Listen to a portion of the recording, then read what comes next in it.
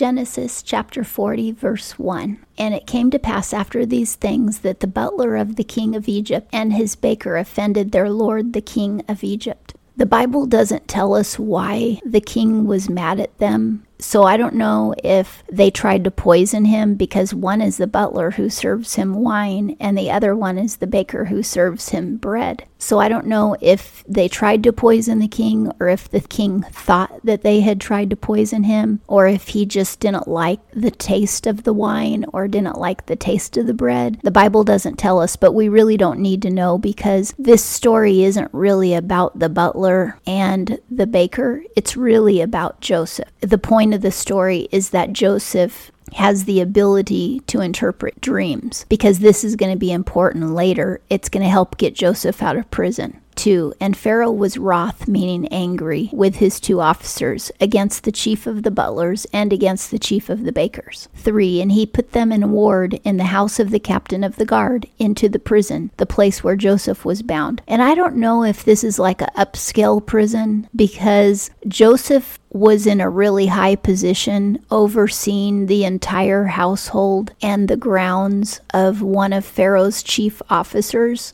And the butler and the baker are also high-ranking working members of the royal household. So this prison seems to be a prison for the elite. I don't think it's a regular prison for killers and stuff like that. 4. And the captain of the guard charged Joseph to be with them, and he ministered unto them, and they continued a season in the ward. So a season means a period of time. 5. And they dreamed a dream, both of them, each man his dream, in one night. This means in the same night. Each man according to the interpretation of his dream, the butler and the baker of the king of Egypt, who were bound in the prison. 6. And Joseph came in unto them in the morning, and saw them, and behold, they were sad. 7. And he asked Pharaoh's officers that were with him in the ward of his master's house, saying, Wherefore look ye so sad today? They were downcast, and Joseph said, What's wrong? 8. And they said unto him, We have dreamed a dream, and there is none that can interpret it. So they've already been asking other prisoners and maybe other prison guards to tell them the interpretation. Have you ever had a prophetic dream from the Lord? Most dreams we would never tell people or ask for an interpretation, because they're just ordinary dreams. But when you know you've had a dream from God, if he doesn't immediately make you know what it means, you'll be compelled to tell it to somebody else to see if you can get an interpretation from the other person. God will sometimes give the interpretation to a different person instead of you. Sometimes he'll give it to you. I've only had a few prophetic dreams in my life, and I don't think most people have very many of them. Some of them God gave me the interpretation, and some of them I got the interpretation from telling another person. And that's just how God works. So a word about dreams, because a lot of people have demonic dreams where demons will actually enter into your dream, and they'll try to either entice you into sin, or they'll try to kill you in your dream. Have you ever had a dream where somebody was trying to kill you? That was a demon. Whenever you have bad dreams like that, you can just pray the blood of Jesus over the situation and over that dream and ask. So never be afraid of bad dreams. Just pray the blood of Jesus over it. And if I have a demonic dream, I just say Jesus and I instantly wake up, because his name is so powerful that it causes me to instantly wake up and be out of the dream. And then I just pray over, that situation, and just ask Lord to cleanse my life. And if I ever do anything wrong in a dream, I also ask Jesus to forgive me when I wake up, because even though it was a dream, I still hold myself accountable, because our God is a very holy God. He's perfect. If I have a dream where I'm sinning, I definitely want to tell him I'm sorry when I wake up and ask him to cleanse my life. Going back to the Bible, Joseph said unto them, Do not interpretations belong to God? Tell it me, I pray you. So Joseph is saying, all interpretations belong to the Lord. If you tell me my dream, he'll give me the interpretation. And that's a statement made by faith. Joseph isn't saying, I have a special gift, I'm a prophet, God will only tell me the answer. He isn't saying that to them. What he's saying is, by faith, because I believe in God, he will give me the answer by faith alone, not because I deserve it, not because I'm special, not because I'm a prophet, but simply because he's God and he's faithful and loving, and he will tell us what the dreams mean. And you can do the same thing by faith. Whenever you ask God for something, he will give it to you.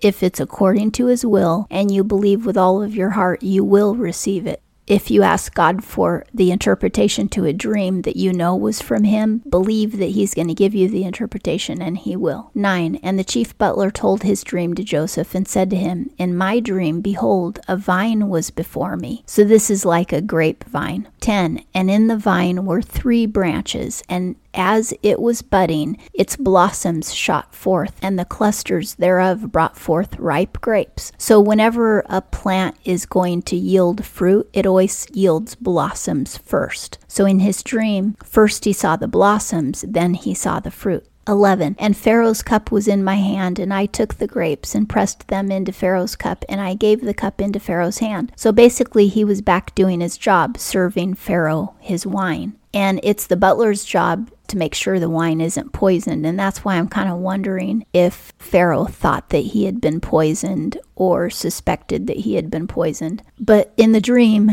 the butler is doing his job again. 12. And Joseph said unto him, this is the interpretation of it. The 3 branches are 3 days. 13. Within yet 3 days shall Pharaoh lift up thy head and restore thee unto thine office, and thou shalt give Pharaoh's cup into his hand after the former manner when thou wast his butler. So he's saying in 3 days you're going to get your job back. Pharaoh is going to take you out of prison and put you back to work being a butler again. Now it says Pharaoh will lift up your head. In the Bible, lifting up the head is either good or bad. Sometimes it says in the Old Testament that a person's head is lifted up, but that means that they died, they were slain. A king can lift up your head to kill you, or he can lift up your head to promote you. In this case, the butler's head is going to get lifted up so that he can get taken out of prison. 14. But have me in thy remembrance when it shall be well with thee, and show kindness, I pray thee, unto me, and make mention of me unto Pharaoh, and bring me out of this house. Joseph is saying, because God gave me the interpretation, remember this, and please ask Pharaoh to get me out of here. 15. For indeed I was stolen away out of the land of the Hebrews, and here also have I done nothing that they should put me into the dungeon. Joseph is saying, I was wrongfully taken away from the Hebrews, and I was wrongfully put in prison, and I don't deserve to be here at all. Please ask Pharaoh to get me out. Now, did you notice he said that he was stolen away? His brothers sold him into slavery, but they did not have any right to do that. They did not own him. He belonged to their father, not them. So he was stolen in that sense. But throughout Joseph's entire life, he never tells strangers that his family abused him and mistreated him and sold him into slavery. He says that he was stolen, but he doesn't say how and who the culprits were. It's a righteous thing to not attack your family, not shame your family, not be an enemy of your family. Even if your family is an enemy of you, it's righteous to be kind to them and to show them the respect for being your relatives. Another thing I want to point out is how Joseph is such a good worker.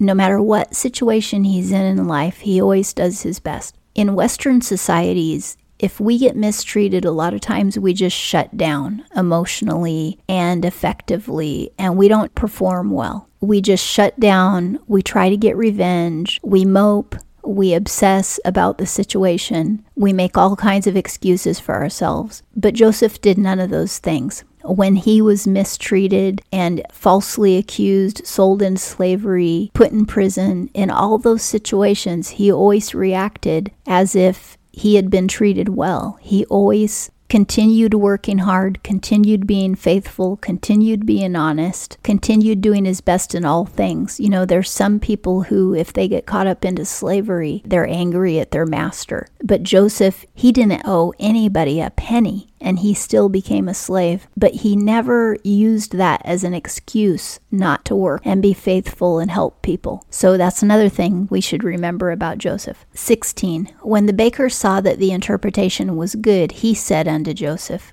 I also saw in my dream, and behold, 3 baskets of white bread were on my head. The baker thinks that he's going to get a positive interpretation because the butler did. So this is another clue that maybe the baker and the butler had both done pretty much the same thing wrong to Pharaoh. The baker thinks that since the butler got a good interpretation, he will too. So he says he had 3 baskets of white bread that were on his head. White bread symbolizes that this is fine, refined flour. So this is the kind of food that kings eat. This is very fine bread.